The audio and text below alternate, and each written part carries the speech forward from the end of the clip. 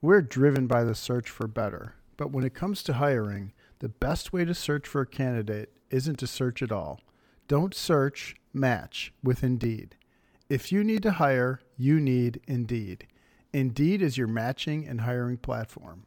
With over 350 million global monthly visitors, according to Indeed data, and a matching engine that helps you find quality candidates fast. Ditch the busy work. Use Indeed for scheduling, screening, and messaging so you can connect with candidates faster. And Indeed doesn't just help you hire faster. 93% of employers agree Indeed delivers the highest quality matches compared to other job sites, according to a recent Indeed survey. Listeners of this show will get a $75 sponsored job credit to get your jobs more visibility at Indeed.com/hackitout. Just go to Indeed.com/hackitout right now and support our show by saying you heard about Indeed on this podcast. Indeed.com/hackitout. Terms and conditions apply. Need to hire? You need Indeed. Right, welcome back to the Hack It Out Golf Podcast. It's 2022. We've got Greg with us, Greg Chalmers, and we've also got Lou Stagner as well. How are you both doing, guys? You doing all right? Doing well. Great, thank you, mate. Doing great. Cool. We're going to talk about Cam Smith shooting 34 under par recently in the PGA Tour event, I think in Hawaii. We'll talk about where it was in a second. Is 34 under par too much under par? What does that mean for golf? If it means anything, let's discuss. Should be a fun one. So that's really my main question for both of you there today. Is 34 under par good or bad for golf? Or third option, does it really not matter? What do you think? Lou, do you want to go first? 34 under par. Are you watching that and throwing your slippers at the tally, thinking this is a joke? No, I don't mind. I mean, keep in mind, it's a par 73. So it's a par 73. That's 7,500 yards. It was no wind, soft conditions. And I also, on one of the broadcasts, they said that they had the stimp down at about 10.5 for fear of the wind picking up. Yeah. And so I think all those things together, you put the best players in the world on a soft golf course with no wind. I don't care what it is. They're going to play really well. So that's everything kind of came together. Perfect storm. I'd be curious to get Greg's take on green speed, being the putter that he is. I'm curious what his thoughts are around putting on a 10.5 with typical pin locations. I think sometimes when you look at green speed on the PGA Tour, you'll see that the slower the green speed, the worse the putting gets. But I think some of that is because they have them slower at places like Riviera and Pebble, which are a different type of grass. It's a little bit bumpier, and with slower stimp, they seem to put them on slopes that are maybe a little bit tougher to putt on. So I think that contributes to why they putt worse on slower greens, but I don't think they did that at Kapalua. I think they just kept them in typical spots, and the greens were a little bit slower. But anyway, that's my long-winded answer to I like 34 under. Yeah, you're a fan of it. Yeah, I don't mind it. About the points there with the greens that Lou's making? What are your thoughts on that? Slower's always felt like it was more difficult to me. To a point, we just get so used to 12 as the speed, the fastness of the greens, and we get so used to that. And it's always, you know how the commentators sometimes say, hey, you just got to start this online on a downhill putt. That always seems easier to me as a player than it does hitting a putt, you know, when you really have to whack something. Now, the advantage of slow is the chipping is infinitely easier. You can chip the ball closer easier because it's just easier to judge. It's not going to run out on you. It's always going to finish somewhere half decent, hopefully. That's my take on the speed of the greens.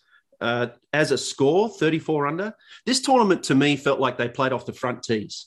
It really did. It was one of those events. If you break it down and you take out, there's 3 par 3s, right? And as Lou's alluded to, the par 73, there's 3 par 3s. And so let's move them off the tables, at least 15 holes.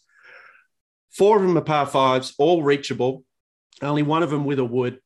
for most guys, or some kind of long hybridy, long iron thing. The rest of them were mid-ironish kind of shots to 5 iron, 7 iron sometimes. So effectively, without the wind, you end up with this sort of situation where, let's pencil in a few birdies there. And then if you watch closely, there's one par 4 they can drive, the 14th. Yeah. All right. There's at least 2 or 3 others where they're flipping it from 50 to 70 yards max, right? I think on the front 9, it's the 6th hole. On the back 9, it's 13. There's a wedge into 10, 11. I mean, the most they were tested into second shots was a 9 iron or an 8 iron on that front 9. It was slightly up the uphill hole, a 3 or 4. And I think someone hit it. Justin Thomas, I saw him hit a little keep down 8 iron. That's the most you're going to test them. Then you're going to see this. Ultimately, it looked like this golf course to me just didn't have any teeth at all. Like it and they go low here even when it's windy. Right? Yeah. They shoot 20, 30 under here when it's windy. As a fan of watching the game, I had COVID, so I was watching a lot of this for the first time. I normally don't watch this event much. So I was laying around watching it. I found myself just getting bored, because it felt like I just knew the exam wasn't hard enough. That's what it felt like to me. It just wasn't hard enough. And now, one off, sure, that was fun. Would I want to do this every week? Oh, please, no. Please don't make me watch this every week. I need to see these guys actually face something that's difficult. Yeah, it's interesting. I mean, I don't really have much of an opinion on 34 under. It's a fun thing to post on social media, for instance, because, it gets people into an interesting debate. I mean, I just did some really basic writing down of what you were saying there, Lou. So par 73, 7,500 yards, no wind, 10.5 stimp. So my maths is pretty bad, Lou. So can you check my maths? Can you be teacher? Par 73, let's call it a par 70 if it's a more aggressive event, because we know this event is built around possibly the show, and I'm sure they all enjoy going to that amazing part of the world, and so have it. It doesn't feel like, because what's the field in that event? It's small, isn't it? 38. There was 38 this year, and sometimes it's been less than 30. Some guys don't show up. Apparently don't show up. So it's I would have been amazed to watch this as a full field event. Can you imagine 150 guys rolling around here? It would have been a 10 under cut. It would have been unbelievable. But anyway, carry on. But as in, it's not much of a what can we call it? It's not much of a grinding event, is it? As in, not even the field is grind. Everyone there is pretty happy with life, basically. So par 73, let's call it a par 70. He shot 34 under. If we make it a par 70, that's now 22 under. Lou, am I right in saying that? Yeah, that's correct. Yeah, good. Thank you. No wind. So if we put some wind on there, I'm going to knock it down to 19 under. And I'm pretty sure there's next to no rough at this course, isn't there? I don't think I've ever seen anyone hit the ball out. Well, yeah, let me go through that. I have that right in front of me. Yeah. So yeah. The first hole, the 34% of the field hit the fairway on the first hole. The 14th hole, which is that one reachable? I forget. 48% of the field hit the fairway on that one. And then 57% on the 6th hole, and then everything else is 72% above, with 7 holes over 80%. So they're just in the fairway all day long. I think I don't have the overall field average, but the overall field average is probably 83%, 84%, Lou, which is insane. What was the other one, Lou? That other than because the first hole, you can almost take that stat out totally in a sense, because there's actually, with the way that green is structured and the way it sits, it's actually a lot of guys who blow it left into the rough on purpose. There's some bunkers down the left. I think they just wing it down there. Then the fairway's off to the right, and they don't really, if you hit it longer down the left side, they're not even worried about hitting the fairway on that hole. So that almost takes that off the table. What was the other hole, Lou, you said? 14? Where they had low? When you need mealtime inspiration, it's worth shopping Kroger, where you'll find over 30,000 mouth-watering choices that excite your inner foodie. And no matter what tasty choice you make, you'll enjoy our everyday low prices, plus extra ways to save, like digital coupons worth over $600 each week. You can also save up to $1 off per gallon at the pump with fuel points. More savings and more inspiring flavors make shopping Kroger worth it every time. Kroger, fresh for everyone. Fuel restrictions apply. Yeah, 14 was 49%. Oh, yeah, that's the one they're trying to drive. Basically. Exactly. So, they're trying to drive that one. So when you remove those two things, I mean, the field average legit is, low 80s to mid 80s. So they just don't miss fairways. So you put PGA Tour players in the fairway with ball in hand for a few of the rounds with no wind in soft conditions, and they're going to tear. I don't care what course you put them on. If they're hitting the fairway 80+% of the time in those kind of conditions, they're going to tear it up. They're just absolutely going to tear it up. I agree with Greg. I wanted to say too, I like 34 under, but I also like 4 over. I love to watch 100%. Shootouts, and I love to watch defensive battles. I like a variety. If it was like this every week, I wouldn't like it. And if it was 4 over every week, I don't think I'd like that either. I like to see a little bit of variety and as we go through the year. Yeah, which I would agree with. That is the variety. I mean, just back to my point, though. I mean, we're down to 19 under by just adding a little bit of wind. If we now add a little bit of rough or a decent amount of rough, I think we could knock that down to 17, possibly 15 under. Now we're getting into the realms of real scoring. If we add some bounce in there or make the greens uber fast or put the pins in trickier positions or a combination of either or, I mean, I think you are down at 15 to 12 under par winning, basically, which then means you will get the realistic cuts and what have you. I agree with you there. I mean, I agree with both of you. 34 under every week would be slightly funny to watch and unrelatable for the average viewer, basically, because I think it's hard. They see 7,500 yards. The other thing, this course features a lot of slope, doesn't it? So I don't think this course plays 7,500 yards. Not either, even close. Does it? So, no, and they do a good job of making all the long holes seem to play downhill, and all the short holes are the ones up the hills. Like there's not a lot there that's like, oh my God, this is really going to test me out. And I think that's what they want. Like you said, the first kickoff of the season, and it gets guys down there, come and hang out in Maui. Who doesn't love that?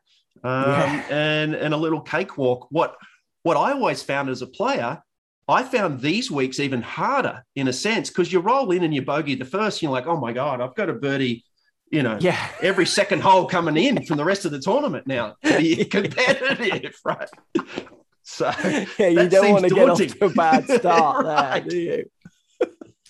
The goal is 34 under and I'm 4 over after 7. Right. I'll just get my coat, boys. Yeah, I'm done. I mean, there's something always mentally just a mind-bending thing in those easy weeks. I've done it before where you're driving to the course for your afternoon tea time on Thursday and you're already 10 shots behind. And it's like, dude, I don't know if I can warm up. This is like pointless, right? Yeah. I just don't find those weeks as enjoyable, but one off. It's like a candy bar, it's good in moderation. Yeah, absolutely. And then I think what an interesting take on this one as well, because I think I posted before the event something like, get ready for the ball and clubs wrecking golf, everybody, because I knew this event always shoots low scores. And also at this event, you get people driving ridiculous lengths because slope and wind. Like you had DJ one year that just got played over and over again, driving whatever length hole to not very far, and everyone's, oh, golf's ruined. No, it's not. It's down a 30-mile-an-hour wind and it's probably down a 20-yard slope. And he got 70 yards of roll. I think PGA Tour average is probably 8 to 11 yards of roll off the top of my head, and he's just got 70. So like it's an abstract place almost. But what's interesting with this week is I didn't see the moaning so much because Cam Smith won, who isn't really known as one of the people going out there ripping courses away with his rippling physique. He's a little bit more known for his mullet than he is maybe. As well he should be. It is a class mullet. Like if you wanted to have that is got to be the best mullet in golf, apart from John Daly, who basically has owned the mullet for years. I reckon Cam is winning the mullet game there. But I thought that was quite interesting. Don't you think that Cam was the winner? To me, I don't know if you saw it much, Lou, online. It didn't. The world is ending in golf didn't seem to come up, where normally each year I've watched this event on my socials for years, and it's the same pattern. Oh, golf's like they're in it too far, it's ruined, and so on. What did you think? Did you see any of that this year? No, I didn't see much of that, but I wonder, Greg, if for the Champions Tour, which is coming up for you here shortly, are you thinking about going with the mullet and the mustache like Cam? Right. Is that in the cards for you? I'm curious. Look, if I'm going to make what Cam's doing, millions of dollars a year, you sign me up. I'll wear a clown suit. I don't care what I look like. But yeah, I mean, you're right, mate. I used to be pretty vocal on Twitter and social media about length stuff, and I've kind of lost the energy for it. It's kind of one of those things. To me, I don't think they're going to make any major changes to equipment and things like that down the line. Certainly not after our podcast. Yeah, I thought there were some interesting points. Apart from the quotes, there were some interesting points in there, wasn't there? I mean, you could see that it was going to be hardly anything. I just sorry, Lou. I just think they it's kind of like peeing into the wind. I just don't see there's any point to it. I just so I think they're going to do whatever they want to do, and we've just got to kind of get on with it and enjoy what we get. And last week, if you enjoyed watching 34 Under, and I must be honest, there were parts of that I'm like, wow, this is amazing. And then I will enjoy watching someone get their backside handed to them when they've got to, really fight at a US Open or a Torrey Pines or something like that. So I think you just, like we said, if you had to do it every single week, that'd be annoying. But you're right. There's definitely, when Bryson wins, there's definitely that radar goes up for power and length and things like that. And people start to fire up about the equipment. So I just kind of lost a little energy for it myself. Yeah, the other thing as well, which people forget, sorry, Lou, I will bring you straight back. But the other thing that people do forget with this event is two major manufacturers in the driver department have their release for their new driver around the time this event is on. So not every year, they're generally on 18 months, 24-month cycles. So what happens is you also get a lot of the media around the event. It's a great launch week for them because the event is about distance. They're hitting it phenomenal distances, down massive hills, down winds. And then that just tags on to the fact that you've got two major manufacturers releasing equipment that's often visible in that event, and it fills their social channels. Those two manufacturers also pay a lot of money to get on other social channels. So your PGA Tours and what have you, to get there. Here's our player testing the new driver in this beautiful environment. Even one of the commentators is in line with one of the manufacturers releasing that club. So it's like the perfect storm. If anyone wants to be a casual bystander and put up the alarm bell for distance is a problem, this is the great week for it, because it's the perfect storm of all these things coming together, which at the end of the day, if you look behind the curtain, as you guys will know, it's just there to sell your product. It's not anything actually to do with the bigger picture that we tried to talk about and the USGA are talking about. It's actually this little snapshot of a ridiculous extreme, which is why you then get this thing, I think, on social of people reflecting it back a little bit. Sorry, Lou, what were you going to say? Well, I wanted to give a little more context on Kapalua. So at the typical, and this is why the scores were so low. So remember the conditions that they were playing in, but put those conditions aside for a second. At Kapalua since 2004, that's when we start to have shot link data. Let me start with the typical tour stop. The typical tour stop, just over 10% of all holes that are played are a situation where a player is going for the green. So if we have 18 holes in a tournament, 10% of that's about 1.8. It's a little bit more than that. So the average across the field is about 1.9 holes where a player goes for it, the typical event. At Kapalua, it's 20.4%. So it's double what's the typical event is. And Kapalua is the number one course in the percentage of holes where a player is going for it. So, and that was from 2004 before this year happened. So there's a huge chunk of holes that players are typically going for it at Kapalua. And I think one of the things that contributes to that is just how wide the fairways are. So the fairways 100%. Are massive there. You get players, 260, 270, whatever the number happens to be. You put them in the rough, they may think twice. They may catch a bad lie. It may not be an option. When you have some of the huge fairways that they have, it's really challenging to miss some of those fairways. They're just going to have more opportunities just from that fact alone. So when you combine how easy it is for them to go for it at Kapalua with the conditions they were playing in, you're going to see some low numbers. And to Greg saying he doesn't chat about distance and length online anymore. I think part of that is he got tired of me badgering him in his DMs over it. And I scared him off. It's just, you know what I noticed is that it doesn't matter what a terrible forum Twitter is for debates. So yes, it doesn't matter what I say. It's lost. I've only got enough characters to sort of explain anything. So but basically I used to go back and forth with Brandel a little bit.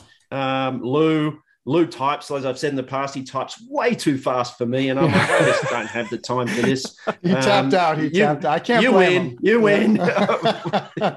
Whatever. I can't blame him. Another day is here, and you're ready for it. What to wear? Check. Breakfast, lunch, and dinner? Check. Planning for what's next and how to save for it? That's where Bank of America can help. For your financial to-dos, Bank of America has experts ready to help get you closer to your goals. Get started at one of our local financial centers or 24/7 in our mobile banking app. Find a location near you at bankofamerica.com/talktous. What would you like the power to do? Mobile banking requires downloading the app and is only available for select devices. Message and data rates may apply. Bank of America N.A., member FDIC. Yeah, so I mean, really, at the end of the day, and I think this is a good point that Greg made. I think we would all agree with this. It's the variety, isn't it? You need the 34 under pars, I think, as well to appreciate the 10s and 15s and 12 under pars, as well as then also appreciate the 4 overs and level pars and 1 over US Open style, doesn't it? And that's for me personally, that it's that level of variety that golf needs to keep enjoying, hopefully. Greg, what do you think of that? Yeah, I was curious as to what you guys think, because I have my favorite staple, like my favorite score / setup that I would prefer to watch week in, week out if I don't have these massive differences between. I don't want to watch the US Open +6 every week, every day. Yeah. I do enjoy it because it's a one-off. I don't want to watch 34 under, like we said. I actually prefer to not watch that very much at all. But as a fan of the game, I do have a staple, like right around 10 to 12 under. Houston Open is probably the best example I can give you right now, where they don't mow the rough right up to the edge of the greens. They let the ball run off. I've played there. You've got to chip the ball really well at Memorial Park. There's a lot of that I'll turn on to watch. I'm curious as to what you guys look at and go, hey, this is what I love to watch when it comes to golf. I mean, for me, I like to watch the names that I want to watch playing well at the same time. I don't have it built around a score really at all. So let's say I'm watching Faldo, Norman, Seve and Woosnam all competing at that same time. Like that's when I was watching lots of golf. Like I don't want Faldo winning one week and Norman missing the cut. That's really disappointing. Or Norman winning one week and Seve missing the cut or what have you.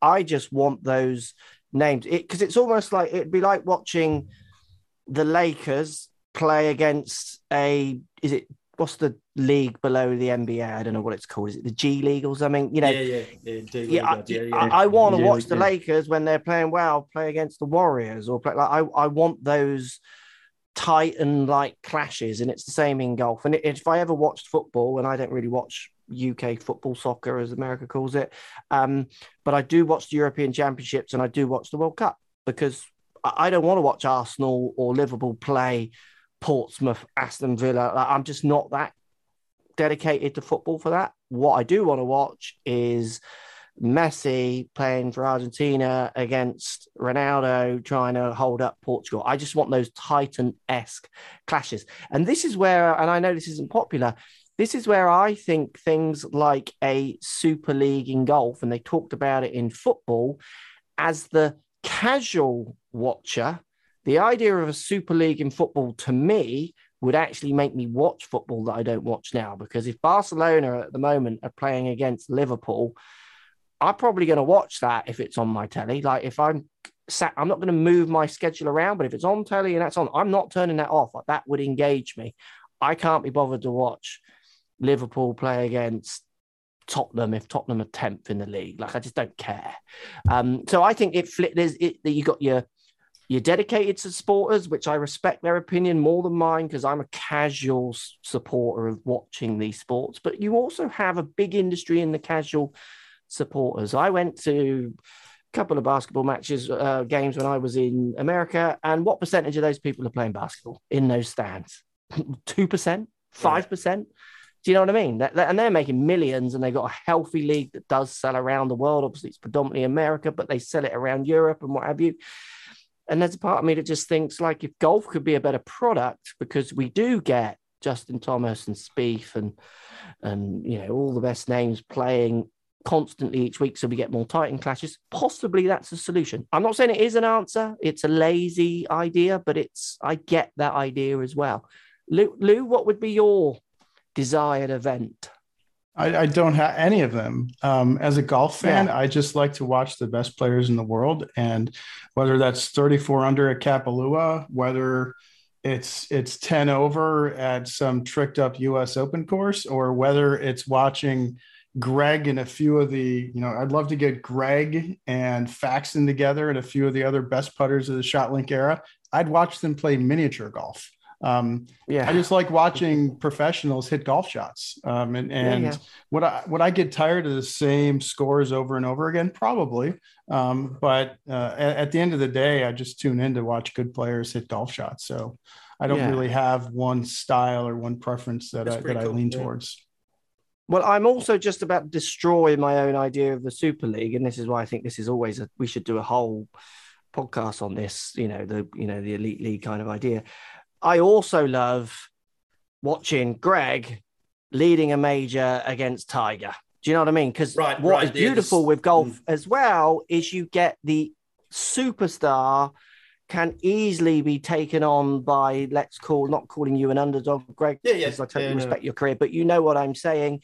Like that is also what is so fantastic with golf. And it does come out in golf. It comes out maybe more than other sports where you do get a contender, top 5, top 10, who is this person that you relate to a bit more. They have got more of a human journey.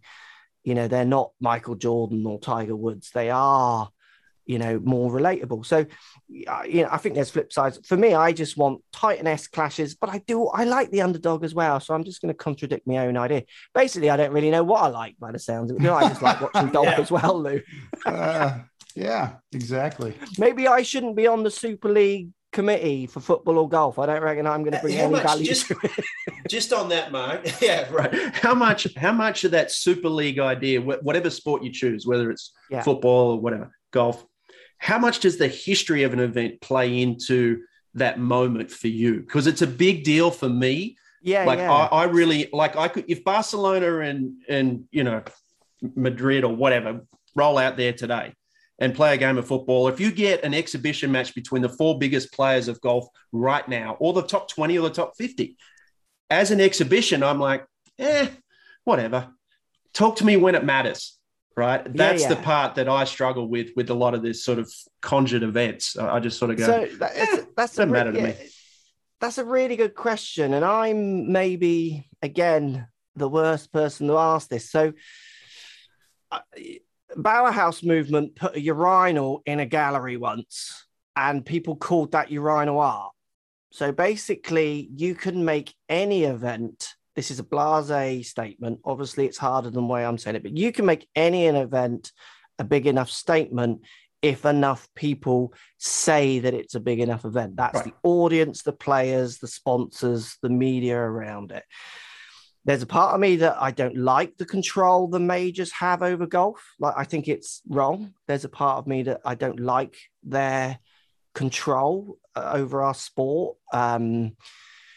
There's things with the Open that I find really disappointing. And I just think they've got this monopoly on this event, which they've earned and owned, and no one's challenging for them. So they're not to blame. But there's another side of me, and I love the Open, but there's a part of me that just thinks it's like this proclaimed event. Like anyone could make that event if they chose to. Obviously not as easy as that. I get that. So I think in a Super League, they would be able to, if marketed correctly, they would be able to make the events worth what they need to be worth for everyone to engage with them. Obviously, I've got no evidence or proof of history to back that up, but I would believe, as someone who works, you could say, in marketing in my life, that you could turn. I mean, people are selling drivers still now. All drivers go the same distance. Right, yeah. And two major companies have released two major drivers, and they're going to claim that they're long, but nothing's longer. Like, we had the head of product testing categorically say nothing has changed in equipment in the last X years. Like, but I could go online now and read the taglines of all these manufacturers, and they're going to be saying this one's this and this one does this. Like, they can sell nothing.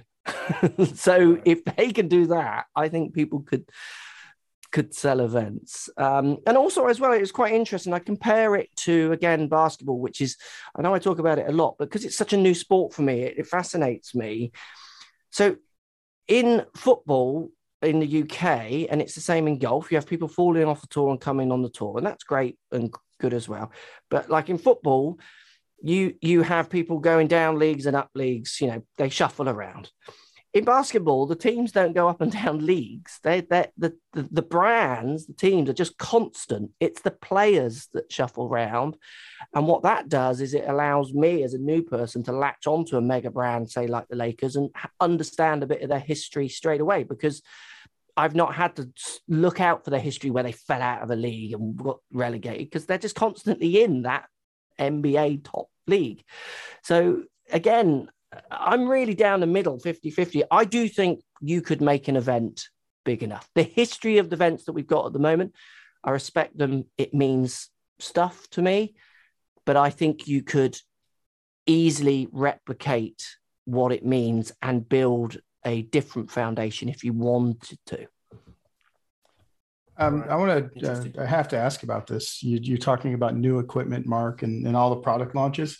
There was a really interesting advertisement from back in the day posted on Twitter today with Mr. Greg Chalmers with the Hippo driver. What's the story there, Greg? We got to hear that. I never actually used the What Hippo was the driver. headline? The headline was fantastic. Hippo and one Chalmers, of the game's greats. The big names in golf.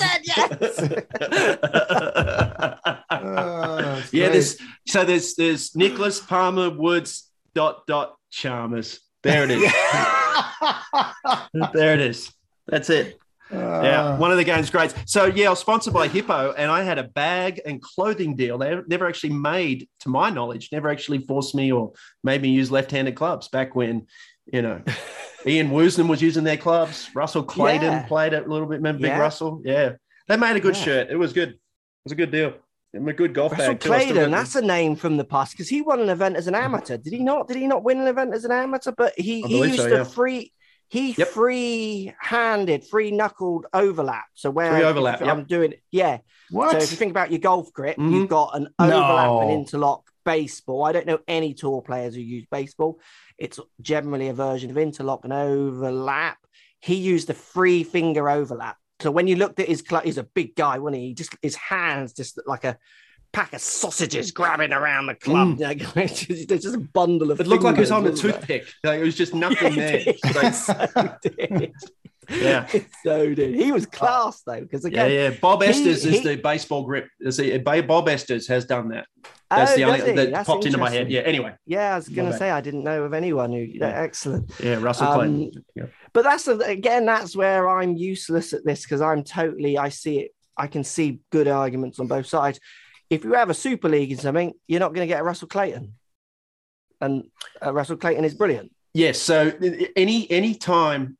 And this is going to come up in the future if this thing goes ahead with this Super League idea at some point.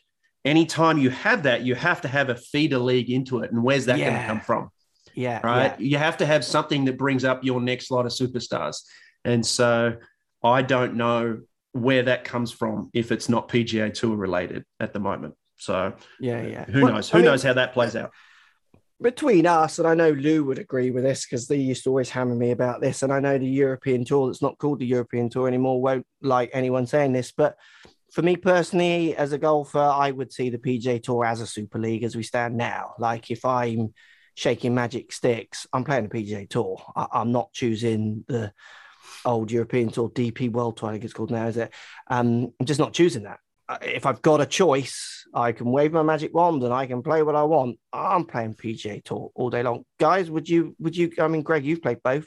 If you could choose from the outset, which one would you play? What would it was always that, but I think the I don't want to say gap. I don't know how to phrase it any other way though. The difference, I guess, is glaring now. When I was coming through in sort of mid-90s, the difference in purses and the perks, well, yeah, it was always a little better to be over here. You know, we're in the same country. They got retirement packages, blah, blah, blah. And it was obviously the competition was awesome, get treated awesome. Well, now that is even ramped up, but the purses is going nuts and only going to go more nuts in the next, 5 to 10 years. So it's going to be crazy. I think the disparity between the PGA Tour level in terms of finances and the rest of, the tours around the world, that doesn't mean they're not great to play on. Plenty of guys do that, but you've seen that. I think you've seen that, guys, in the, there was a period, there are a lot of players, European-based players who would stay in Europe predominantly or come over and play majors and all that kind of stuff. Now they're all like, no, I'm out, dude. I'm going over there. The Rorys and the Westwoods and these kind of players. So, it's just, there's a big gap there. So, I mean, in effect, for me, I do see the PGA Tour as a Super League. And just as a side note, and again, we could do a full podcast on this, maybe let us know on our social channels if you want to hear us talk about this idea I'm going to talk about now a bit more. People talk about the pots getting bigger and how much they earn, and people use the word gross and it's loads and all those kind of things. I don't think I'm worried about it. I want the PGA Tour, and I'd like the DP World Tour to be equally as healthy. I want golfers to be megastars because megastars sell product, and one of those products is our game. LeBron James sells basketball. There are people in that stadium, me for one, ticking off the LeBron James tick. Like, I want to see that guy play the sport that he is world class at. The more Tiger Woods that golf can breed, and we've bred arguably one of them in the digital age, because Jack might have been a Tiger Woods, but obviously he didn't have that media attention that Tiger gets, obviously, with the use of technology and what have you, and the way media has changed. The more Tiger Woods golf produces, for me, it's brilliant. As someone in the industry of golf, selling golf lessons, selling content in effect, let's get 50 Tiger Woods on that tour. Let's get them all earning millions, living the lifestyle, world, and transcending out of their game. Not golfers. They are sports personalities. That, for me, I just think that's perfect. What do you guys think? I mean, Lou, I know we talked a little bit about before purses and stuff. I don't think you have a problem with them earning a truckload of money, do you? No, not at all. It's more power to them. So I think it's great. I mean, the concept of the Super League, some parts of it are interesting. Team golf would be interesting. I enjoy college golf, and college golf is played here in the United States in a team environment, and I enjoy watching that. So some of the Super Leagues where they've talked about this notion of having teams together and playing together as a group is interesting. And maybe some of my apprehension is just because it's that different, and it's just so different that I think to myself, that's not how we've always done it. But I think golf's in a great spot regardless. I don't think there's anything that they're going to do that could be, that's going to cause too much of an issue. Even if the Super League thing does happen, I'm not going to stop watching golf. I'm not going to protest and go away and not tune in. Yeah. I'm going to watch it and be a fan of golf, regardless of where they're playing and what they're doing. Yeah, cool. There you go. Well, 34 under par, is it good or bad for golf? I think we would all agree it kind of just is golf, just one version of it. We wouldn't want to see it every week, but we also wouldn't want to see them wearing woolly hats and struggling every week as well. But it's the variety for most of us, I think, that we want to see. I think just for me, the main point with that event is that you just got to put into context some of the things they're doing. And I think sometimes because of the driver releases and the idea of promoting that these guys are in it, and they are in it a long way, but they're in it further this week because people are launching product, just maybe blows the story a little bit into like a tabloid story than a real golf story. Because I think when you boil down the numbers, you are going to end up at 15 under par if that course is set up like it is week in, week out, basically. Variety. So I'm holding, and I didn't talk about this earlier, but I'm holding the Golf Digest 1963 annual review. It's a long time ago. Obviously. A long time ago. You got one of them, Greg? And some of the winning scores. You need to get out more, dude. Yeah, exactly. That's what everyone says to me. So some of the winning scores in there, 263, 263, 264, 265 from that year. That's a long time ago. Cam was 258. So there was a number of events back then that, they went low on occasion. Did they go low all the time? No, not at all. Are they shooting better scores today than they were back then? Absolutely. But going low is, it's happened before. And will we see 34 under again this year? I doubt it. I don't think so. But if we do, I'll still watch. Yeah. I got to quiz you guys on something. Go ahead. They just got to lose a couple of lawnmowers there at that plantation course and get those fairways. 80-yard fairways, ain't it? Like, come on, bring the rough in. Let's go. We should nip over for a holiday the week before, Greg, and just chuck a few off the cliff. Yeah, guys, you don't need this. Just, watching these guys drive it down the right side of 18, it just kicks on down. And I'm like, come on, grow some rough up there. Something. Anyway, carry on. So I saw something online about albatrosses at PGA Tour events, and I was curious as to how often they happened, and I was surprised. I'm going to put this in the context of what are the chances it happens at an event. So the entire field at one event. So what are the chances you'll see an albatross in a given week? I don't understand. Okay, how would I answer that? I mean, I would say in a year. I'm going to guess in a year. If we have 100 events, let me just say, if I went back to 2004, events, okay, and I picked 100 events, how many of those events would there be an albatross? 5. 2. 5 events. 9. Who did you say, Greg? 2. He said 2. It's I just seem so rare. The answer is 9. So since 2004. So did I win? Yes, you're the winner, Mark. Well done. Won. I found this to be shocking. So since 2004, I have it right here. There were 653 events, and 60 of them had an albatross. 60 out of 653 had an albatross. 4 of those events had 2 albatrosses in the same event, which is crazy. I never thought it would have been that much. I was blown away by how often they make albatrosses on the PGA Tour. 9% of the events have them. Useless fact of the week. Good. Yeah, thanks for that, Lou. We'll end on that. I like that fact. 34 under par is fine as long as it's not every week. And 9 albatrosses per 100 event. Is that what you said? 9 per 100? Yeah, and Greg is growing a mullet. So that's item number 3.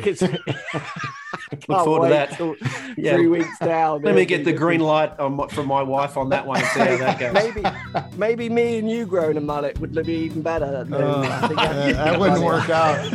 You guys look like you barely reached puberty on the. That's the only haircut, if you think about it. Me and Lou could actually grow, isn't it? Yeah, from the backside. It doesn't grow on the top part anymore. Only on the back. We've got built-in mullet settings. We just choose to shave it off. There we go. Thanks for listening, everybody. Happy 2022. Let's have a great golfing year and a great year health-wise as well, hopefully for the world. And thanks for listening as always. We'll catch you in the next podcast.